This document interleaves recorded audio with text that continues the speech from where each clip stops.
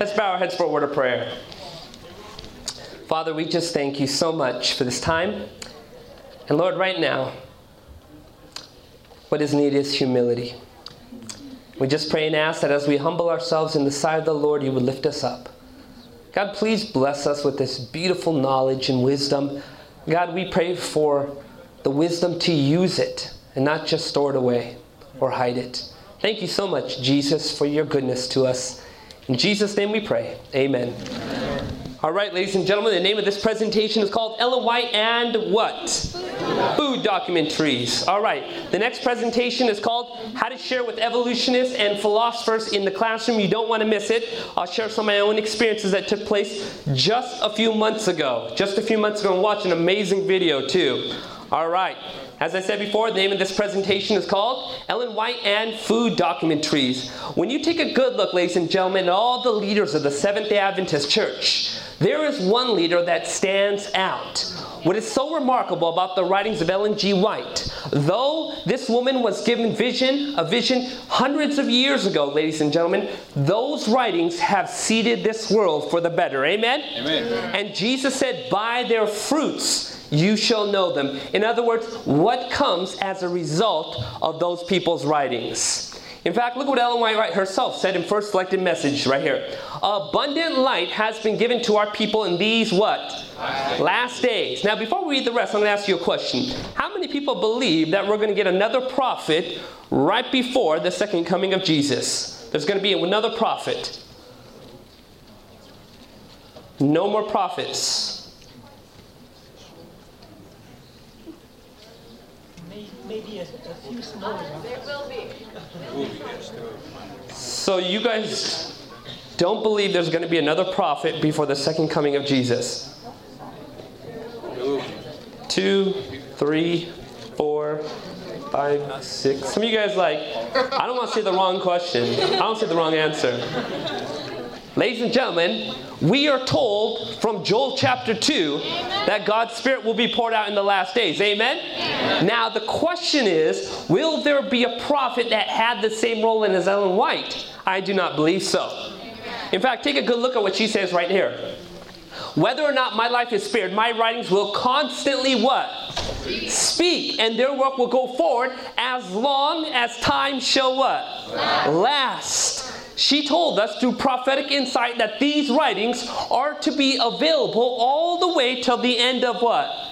Time. That's all the way till the second coming. And ladies and gentlemen, there's no point in us having a major prophet if we're not studying what we already got. Can you say amen to that? Amen. My writings are kept on file in the office, and even though I should not live, these words that have been given to me by the Lord will still have life and will still speak to the people. Amen?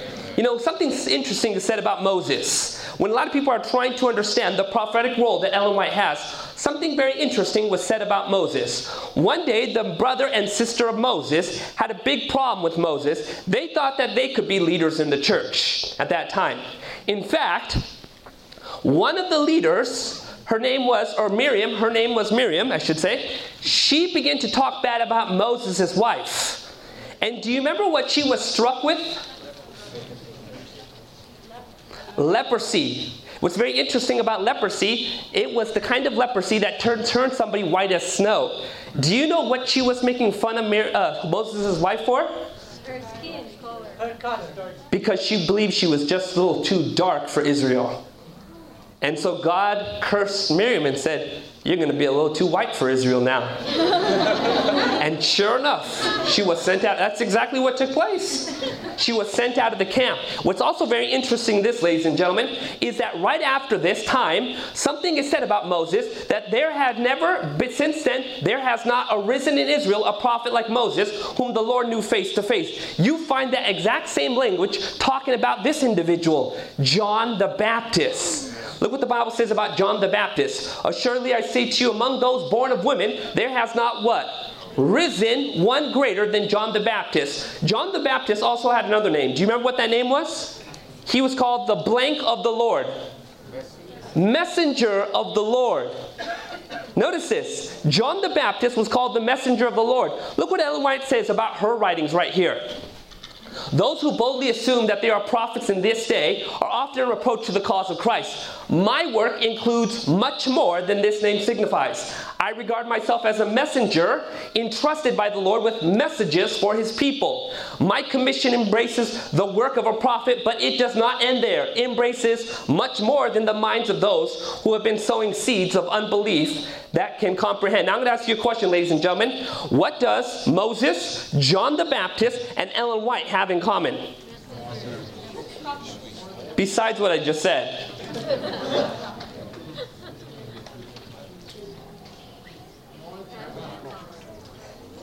Yeah, besides what I just put up there. What does Moses, John the Baptist, and Ellen White have in common? Okay, raise your hand. Yes.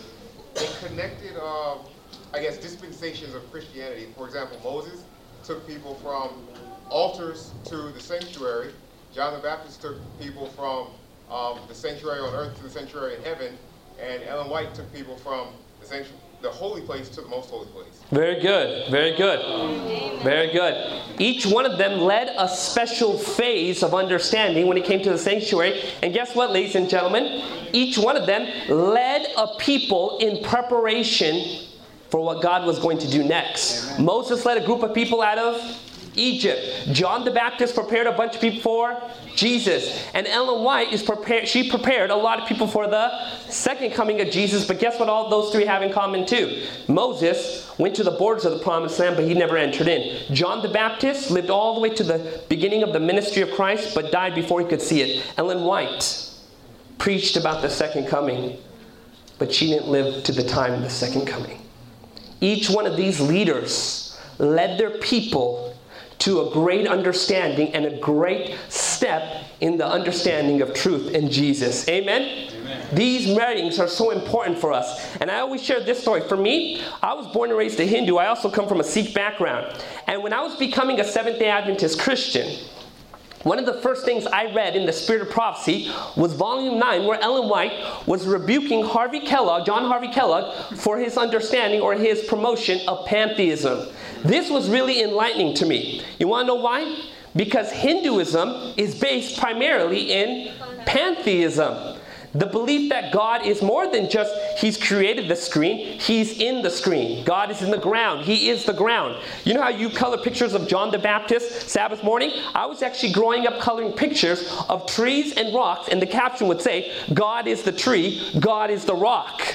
And so when I was reading the writings of Ellen G. White, I was so blown away how she separated this idea of pantheism from the biblical message, and how God's signature is on nature, but God is not nature.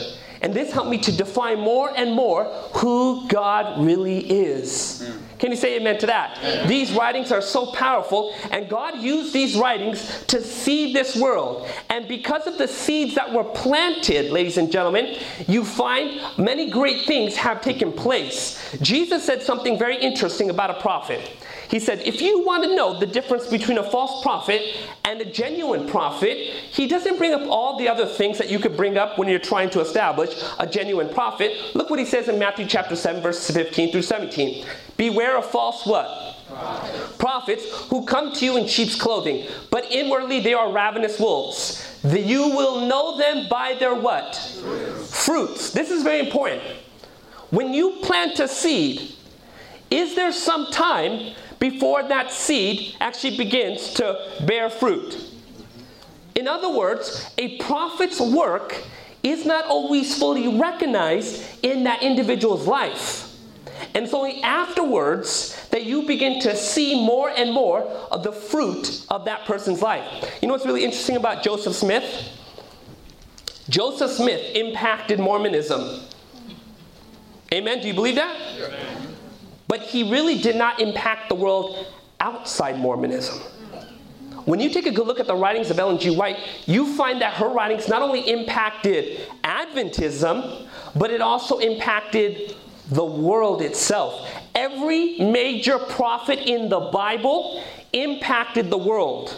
Not just Israel. Moses, The Egyptians were affected. The nations were affected. You take a good look at John the Baptist. He had Herod. He had other individuals who were showing up, the centurions. You take a good look at Jesus and how he stood before Herod and other Gentiles. You take a good look at the theme throughout Scripture. Major prophets impacted the world around them. And Jesus said, by their fruits you shall know them. And this is very important because this helps us to understand more and more about the writings of Ellen G. White. Now, a lot of people, if you go on a website, you type in Ellen White, you're going to find a lot of anti-Ellen White websites. And let me tell you something, ladies and gentlemen, 99% of them are former bitter Seventh-day Adventists. Wow. Amen? Right. You think about it.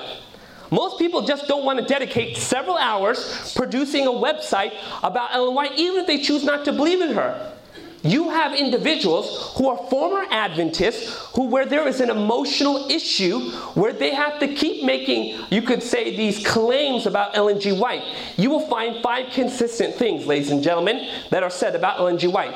Number 1, she was a plagiarist. Number 2, she did not believe in justification by faith. Number 3, she was above the Bible or claimed to be above the Bible. Number 4, her visions were the result of a temporal lobe epilepsy. That's the worst one.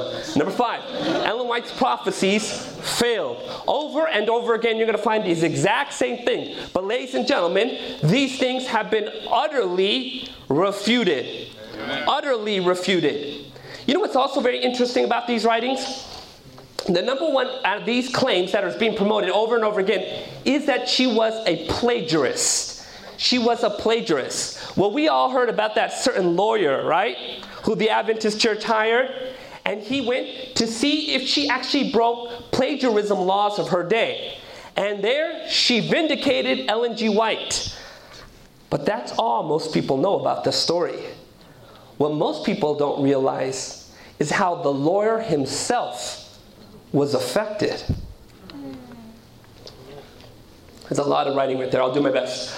Vincent L. Remick, a prominent and respected copyright attorney in Washington, D.C., noticed this power, talking about the Little Horn Power. In 1981, in the midst of the newly born plagiarism charges, the General Conference Legal Office used privately donated money to hire Remick to research the case law and the literary evidence to see whether Mrs. White was guilty of plagiarism, literary piracy, or copyright infringement. Remick, a Roman Catholic, spent some 300 hours, sorry.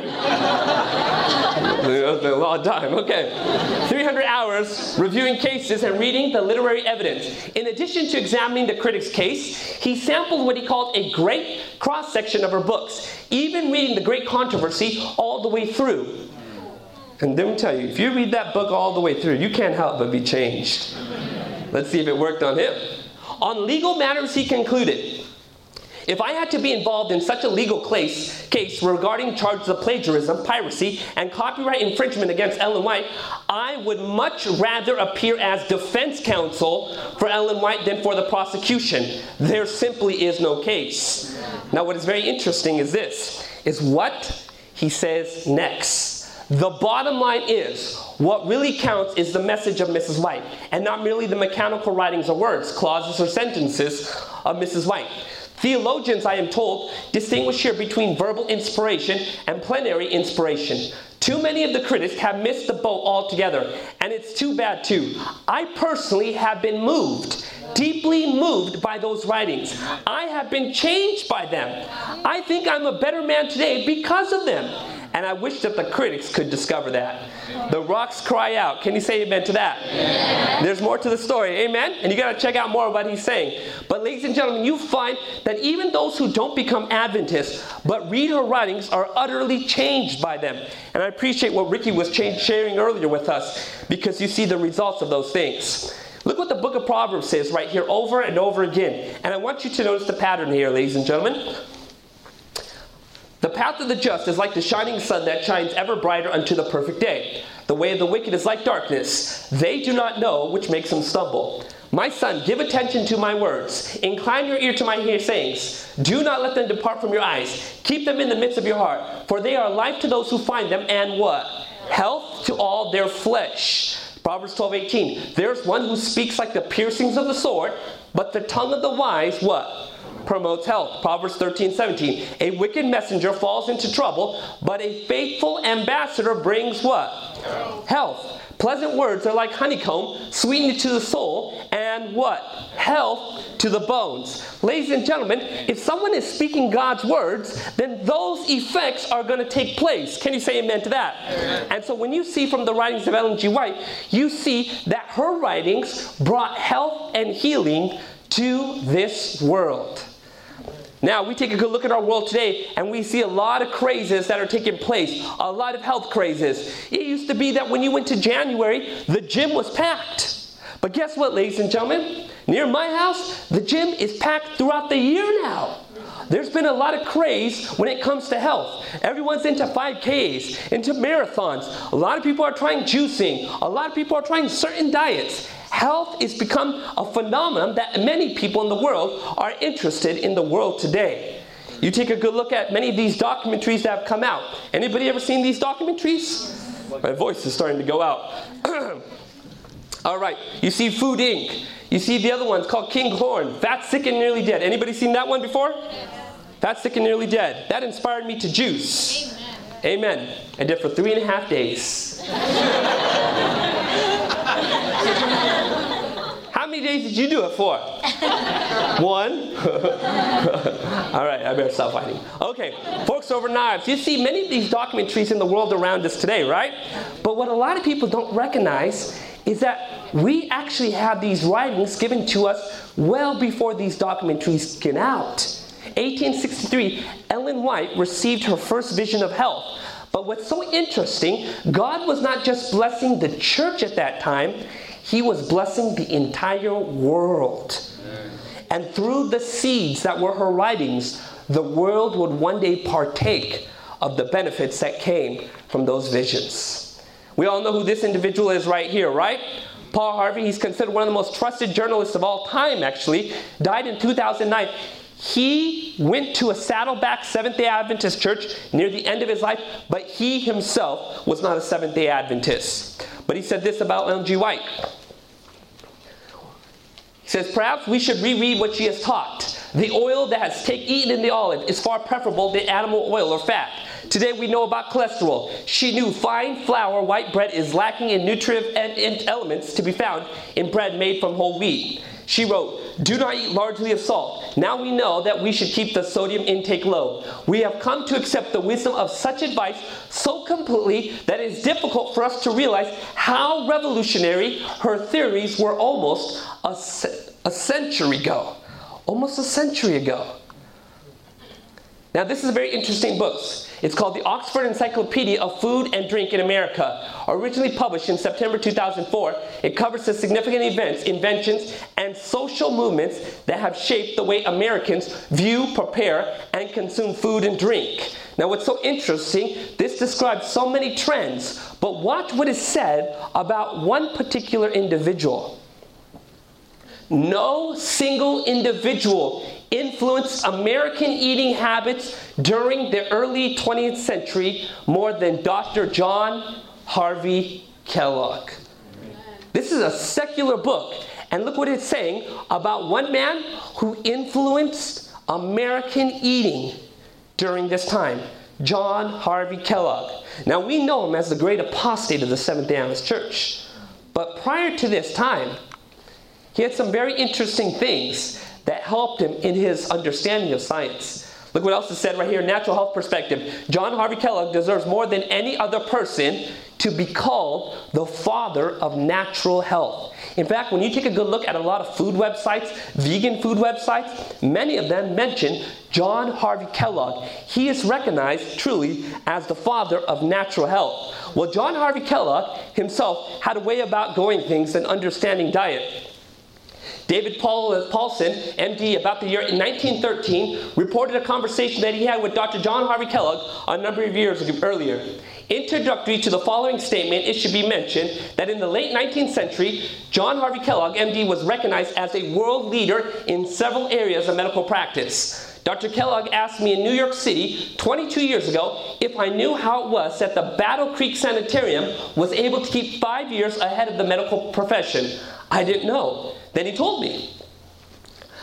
He said that when a new teaching is brought out in the medical world, he knew from his knowledge of the spirit of prophecy, the writings of Ellen White, whether it belonged in our system or not. If it did, he instantly adopted it and advertised it, while the rest of the doctors were slowly feeling their way. And when they finally adopted it, he had 5 years to start on them. On the other hand, when the medical profession were swept off their feet by some new fad, if it did not fit the light we had received, he simply did not touch it. When the doctors finally discovered their mistake, they wonder how it came that Dr. Kellogg did not get caught. Here you have the father of natural health, and you see where he was getting his inspiration. Ladies and gentlemen, when God gave us those writings, they blessed this whole world. Can you say amen to that? Amen. Anybody know who this individual is? Good. I love surprising you. Clive McKay. He lived 1898, 1967, was an American biochemist, nutritionist, gerontologist, and professor of animal husbandry at Cornell University from 1927 to 1963. He came out with several different books. One of them was the Cornell Bread Book. Other of them were notes on the history of nutrition research. He began to revolutionize nutrition at a time where many of his own colleagues were mocking him. He began to come across certain books, ladies and gentlemen. These books have a name, The Spirit of Prophecy. And it began to revolutionize much of his research into nutrition. Look what he says right here. Talking about Ellen White. In the first place, her basic concepts about the relation between diet and health have been verified in an unusual degree by scientific advances of the decades. In the second place, everyone who attempts to teach nutrition can hardly conceive of a leadership such as that of Mrs. White that was able to induce substantial number of people to improve their diet. In the third place, this guy talks in lists. In the third place, one can only speculate about the large number of sufferers during the past century who could have improved their health if they accepted the teachings of Mrs. White.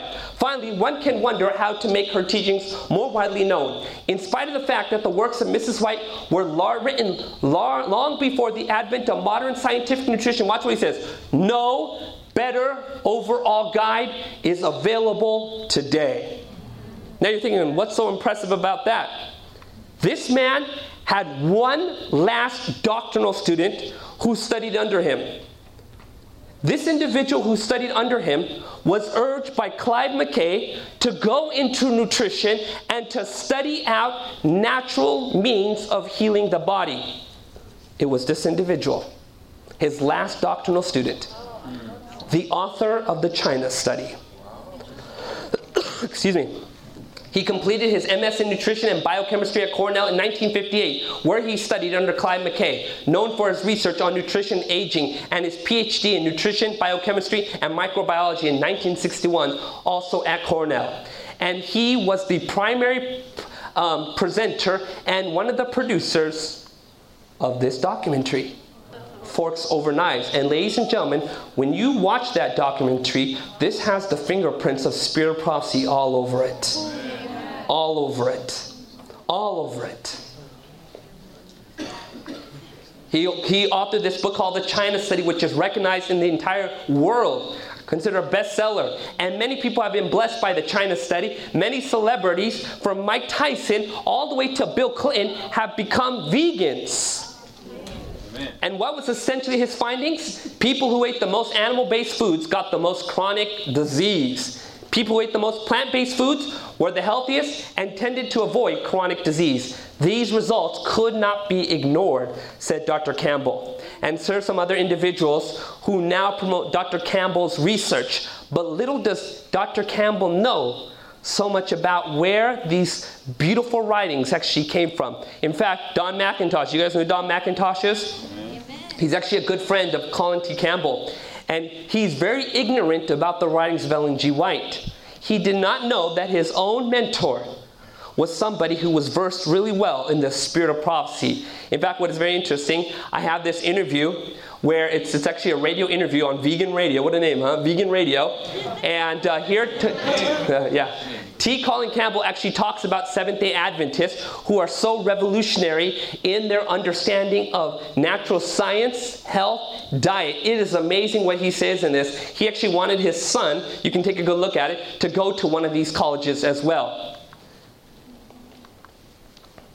Do you guys know who this individual is? Nathan Pritikin. He's the founder of the Pritikin program, and he was somebody who during his time was considered, you could say, a rebel. Why? Because he was promoting so much about nutrition. This individual also came across the writings of Ellen G. White and was so blessed, and it shaped a lot of his research and his study when it came to health. Here's actually an interview that was done. He actually died not too long ago. And here was an interview that was done by an Adventist paper. In fact, what's so funny is that the Adventist interview starts witnessing to him. All right. I shouldn't say it's funny. It should be natural. Amen? Amen. Mr. Pritikin, your ideas on nutrition and health are quite similar in many respects to those of Seventh-day Adventists. Are you aware of the Adventist health writings? Many of them are more than a century old. You mean the writings of Ellen G. White? Yes, what we call our health message is largely based on her counsel. Watch what he says. I have read all her books dealing with health topics. Have you? Rebuke. All right. Okay. I'm rigging myself right now too, okay. Would you care to comment on the concept she presents, which we Adventists, unfortunately, have not observed as closely as we should? I feel that if you Adventists have followed the teachings in these books, you would be a much healthier group. Rebuke again. I think that the Adventist dietary plan is really, really close to our nutritional recommendations. It was marvelous that this woman was able to write all that she did without any real scientific background. Of course, we believe that she was inspired. She had to be inspired. I don't know how she could have gotten this information herself. She certainly did a tremendous job for her time. As Adventists, we believe that God is the creator of our bodies, and that we have not just evolved, and that our bodies are priceless and wonderful mechanisms. Only a mastermind could have planned the intricate workings of it. The body is a wonderful machine that no one understands completely. I'm sure that since you have been associated closely with Adventists on your staff, you know that our dietary plan is based on the original diet given to man as recorded in Genesis. Well, this is where his ignorance comes in. According to Genesis, man can eat animal protein. True, but this was not the original diet. Meat was permitted only after the flood, when all the vegetation was destroyed. The original diet in the Garden of Eden given to man was the diet that you have been advocating. Every herb bearing seed, and every tree in which is the fruit of a tree yielding seed. These are grains, fruits, and nuts. And you'll be interested in a statement made by Mrs. White regarding the addition of meat to the diet. She states that God permitted the post-diluvian men to eat the flesh of animals in order to shorten their wicked lives. This no doubt refers to the degenerative processes of atherosclerosis caused by the high-fat and protein diet. Prior to the flood, the recorded age of man was more than 900 years. That is interesting, for animal products have certainly caused degenerative diseases. Now what is so interesting, he says so much about the writings of Ellen G. White. Look what he says right here.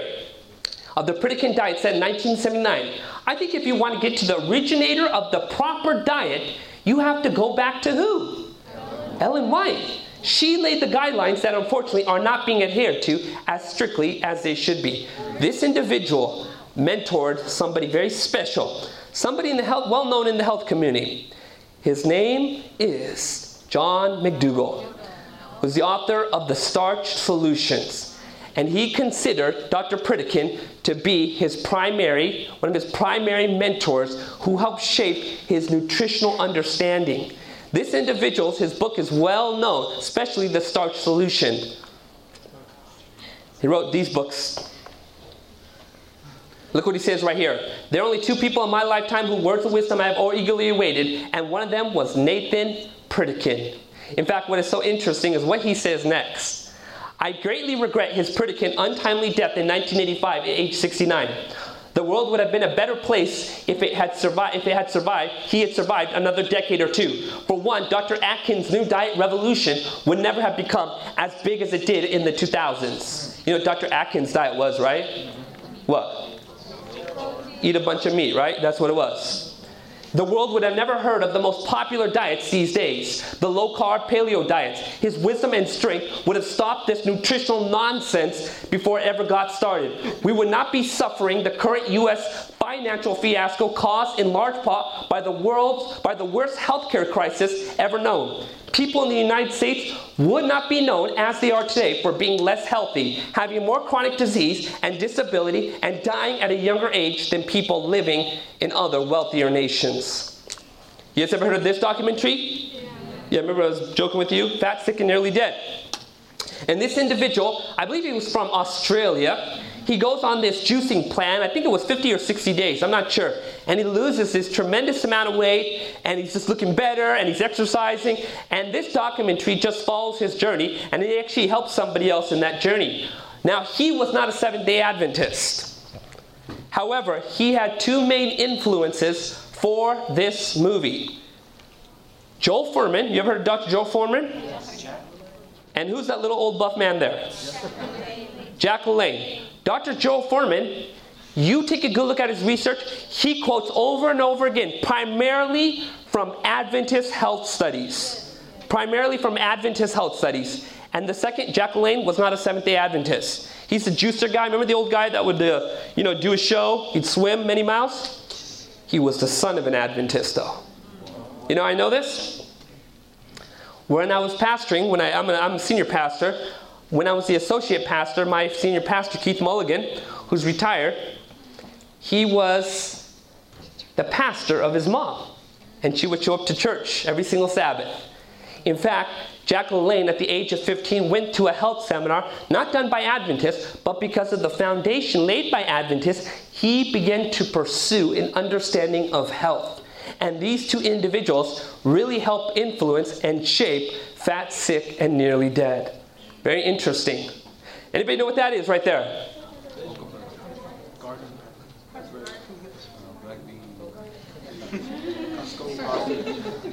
You guys don't know what that is. What does that look like to you?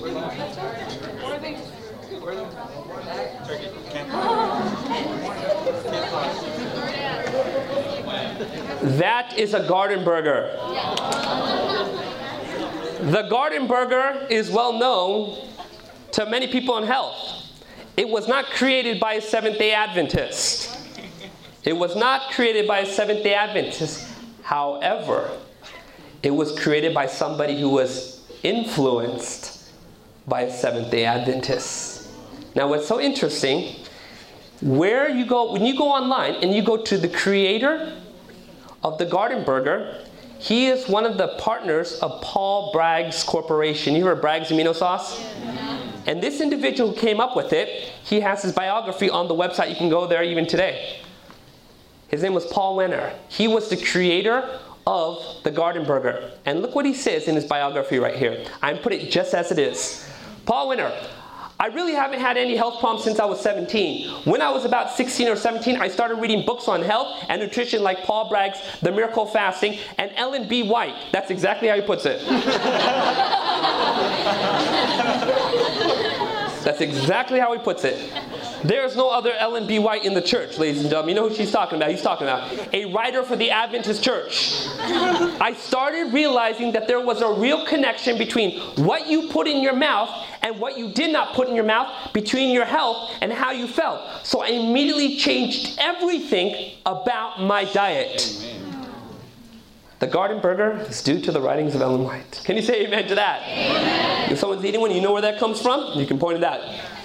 Paul Wenner was influenced by the writings of Ellen B. White. G. White. Sorry.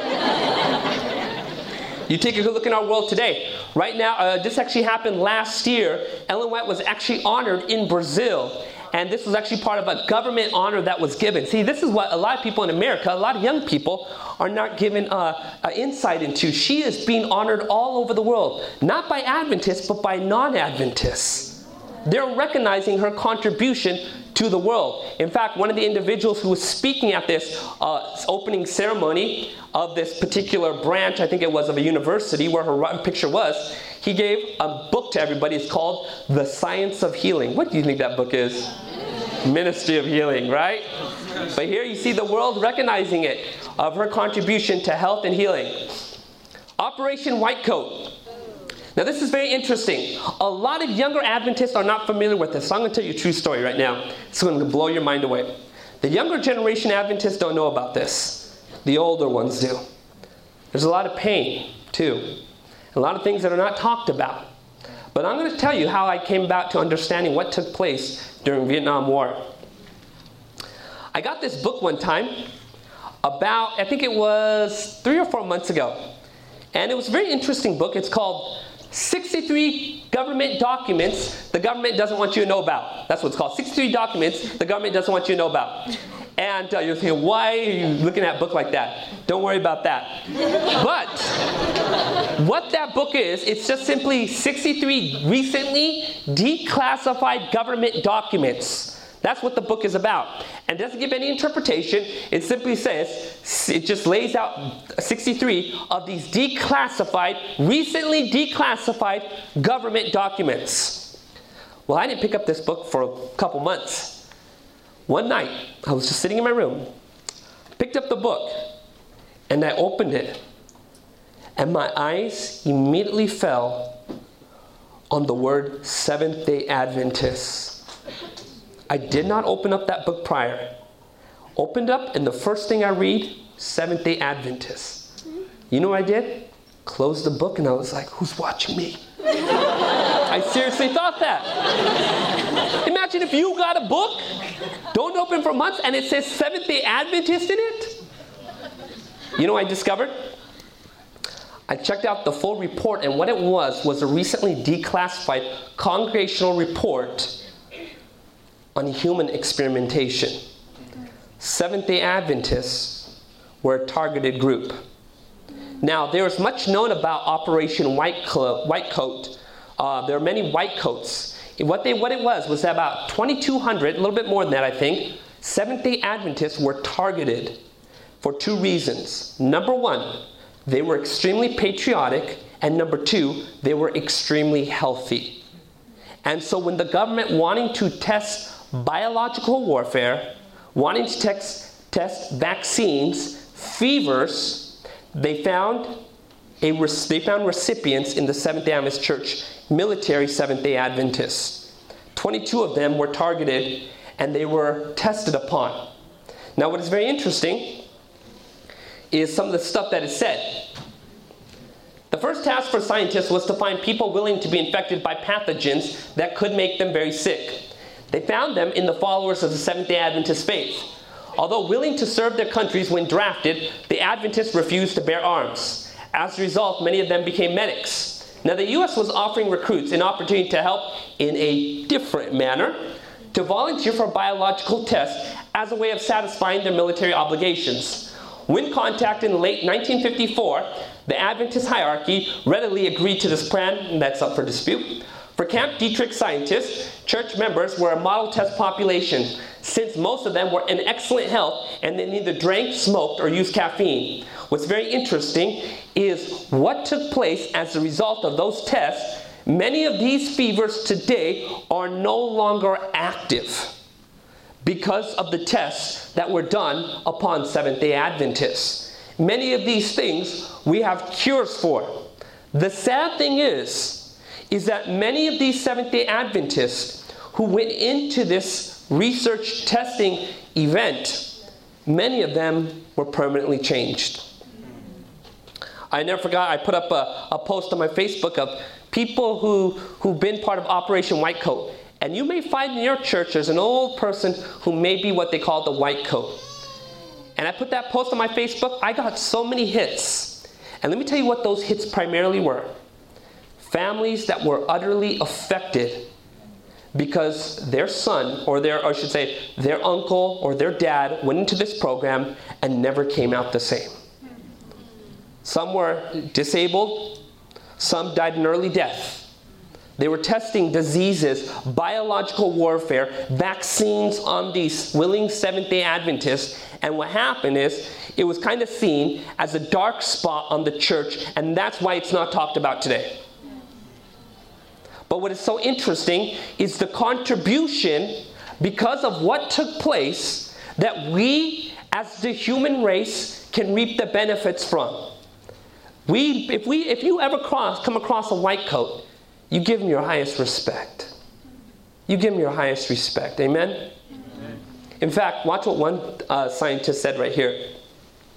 Approximately 2,300 Seventh-day Adventist Army veterans served as white coat volunteers. Actually, I looked at some of the reports. Many of them didn't even know what was going on. They didn't know what was going on at the time. They were being tested on, and they didn't know what was happening to them.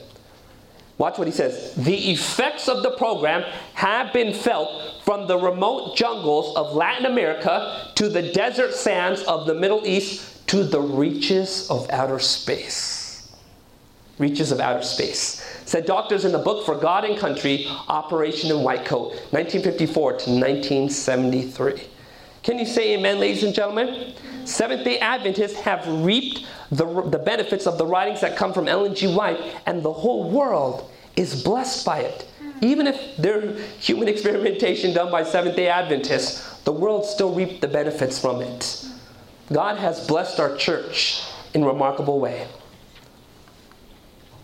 The Blue Zone, we know about this, and many other contributions that those writings have made. You take a look at websites and pages and things like that. And ladies and gentlemen, what you are now finding out right now is that Seventh-day Adventists used to be known primarily as a spiritual term.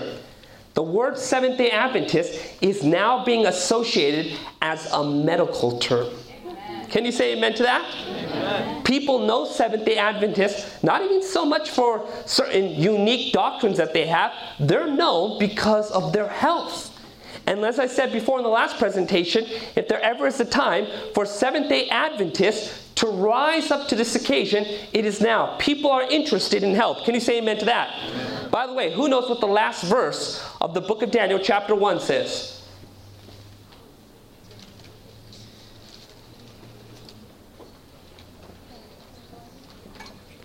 I see some of you quietly looking in your Bibles. What's the last verse in chapter 1? What's it say about Daniel?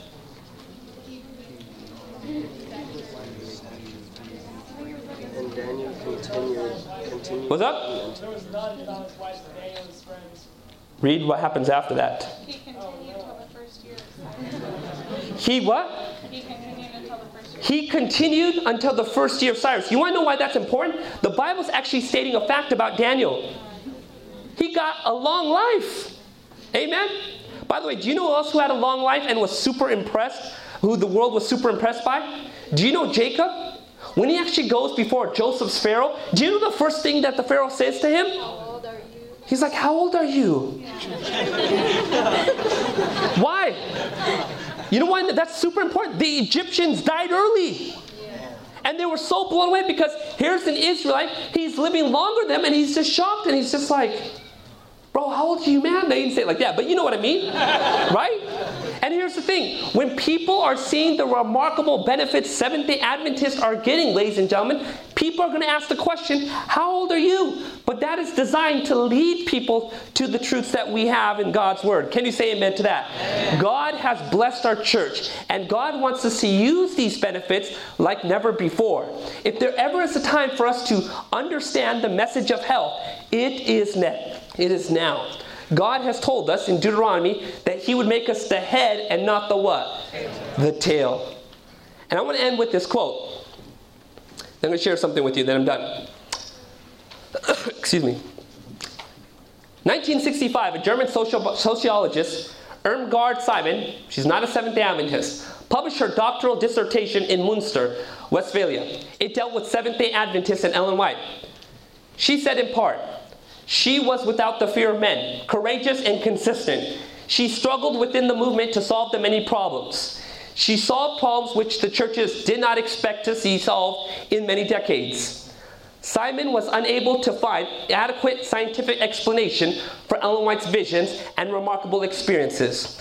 She held the opinion that had Ellen White been a Roman Catholic instead of a Seventh-day Adventist, she might very well be canonized in due course. In spite of her strong, yes, ecstatic union with God, she rarely lost the ground of reality. On the contrary, she tackled many practical questions in life.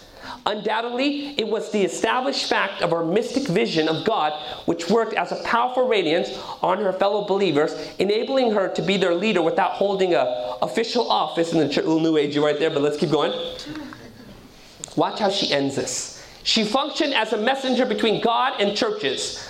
Through her, the members had part in the divine being. This explains the strong position E.G. White has won among Adventists. In spite of her position, E.G. White never fell for the temptations other founders of various movements have done, where they claim to be elevated of themselves above the weaknesses of human flesh, but was a servant and did not claim the honor that belongs to God. I love how she ends. The Seventh-day Adventists still live on in the spirit of E.G. White, and only so far as this heritage lives on do the Adventists have a future. Can you say amen to that? Amen. Ladies and gentlemen, when you take a good look at the ministry of Elijah and Elisha, Elijah was a public rebuker of sins. But you know, Elisha prayed for a double portion of the Spirit. And you know what happened? His ministry became focused on personal occurrences, personal experiences, and Ellen White says, the ministry of health. When you take a good look at John the Baptist, he was a public rebuker of sins. He didn't do any miracles. But when Jesus came, who was endowed with the Spirit of God, his ministry focused on one-on-one encounters, and he brought the ministry of health. And ladies and gentlemen, the Seventh-day Adventist Church, we have been a public church. And we have been, you could say, we have dealt with the Bible truths in a very public way. But as we pray more and more for the Spirit of God, we're going to be surprised as we see the Seventh-day Adventist Church start heading in a direction of health and healing in our ministries. And we need to be ready for that. Even Ellen White says herself right here, I wish to tell you soon, there will be no work done in ministerial lines but medical missionary work. If there ever is a time to study out this subject and to start praying on the direction that God would have you to go, bring into that picture the medical missionary work. God has blessed us, amen? But he wants you to be a blessing to this world. Let's pray. Father, we just thank you so much for the writings of Ellen G. White. And Lord, when you gave us those writings, you truly blessed this world. Father in heaven, we just pray that we would be blessings to this world as well, and that we would share what you have given to us. Thank you, Jesus. In your name we pray. Amen.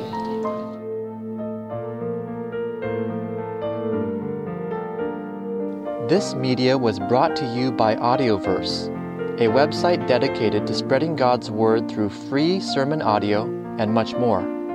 If you would like to know more about Audioverse, or if you would like to listen to more sermons, please visit www.audioverse.org.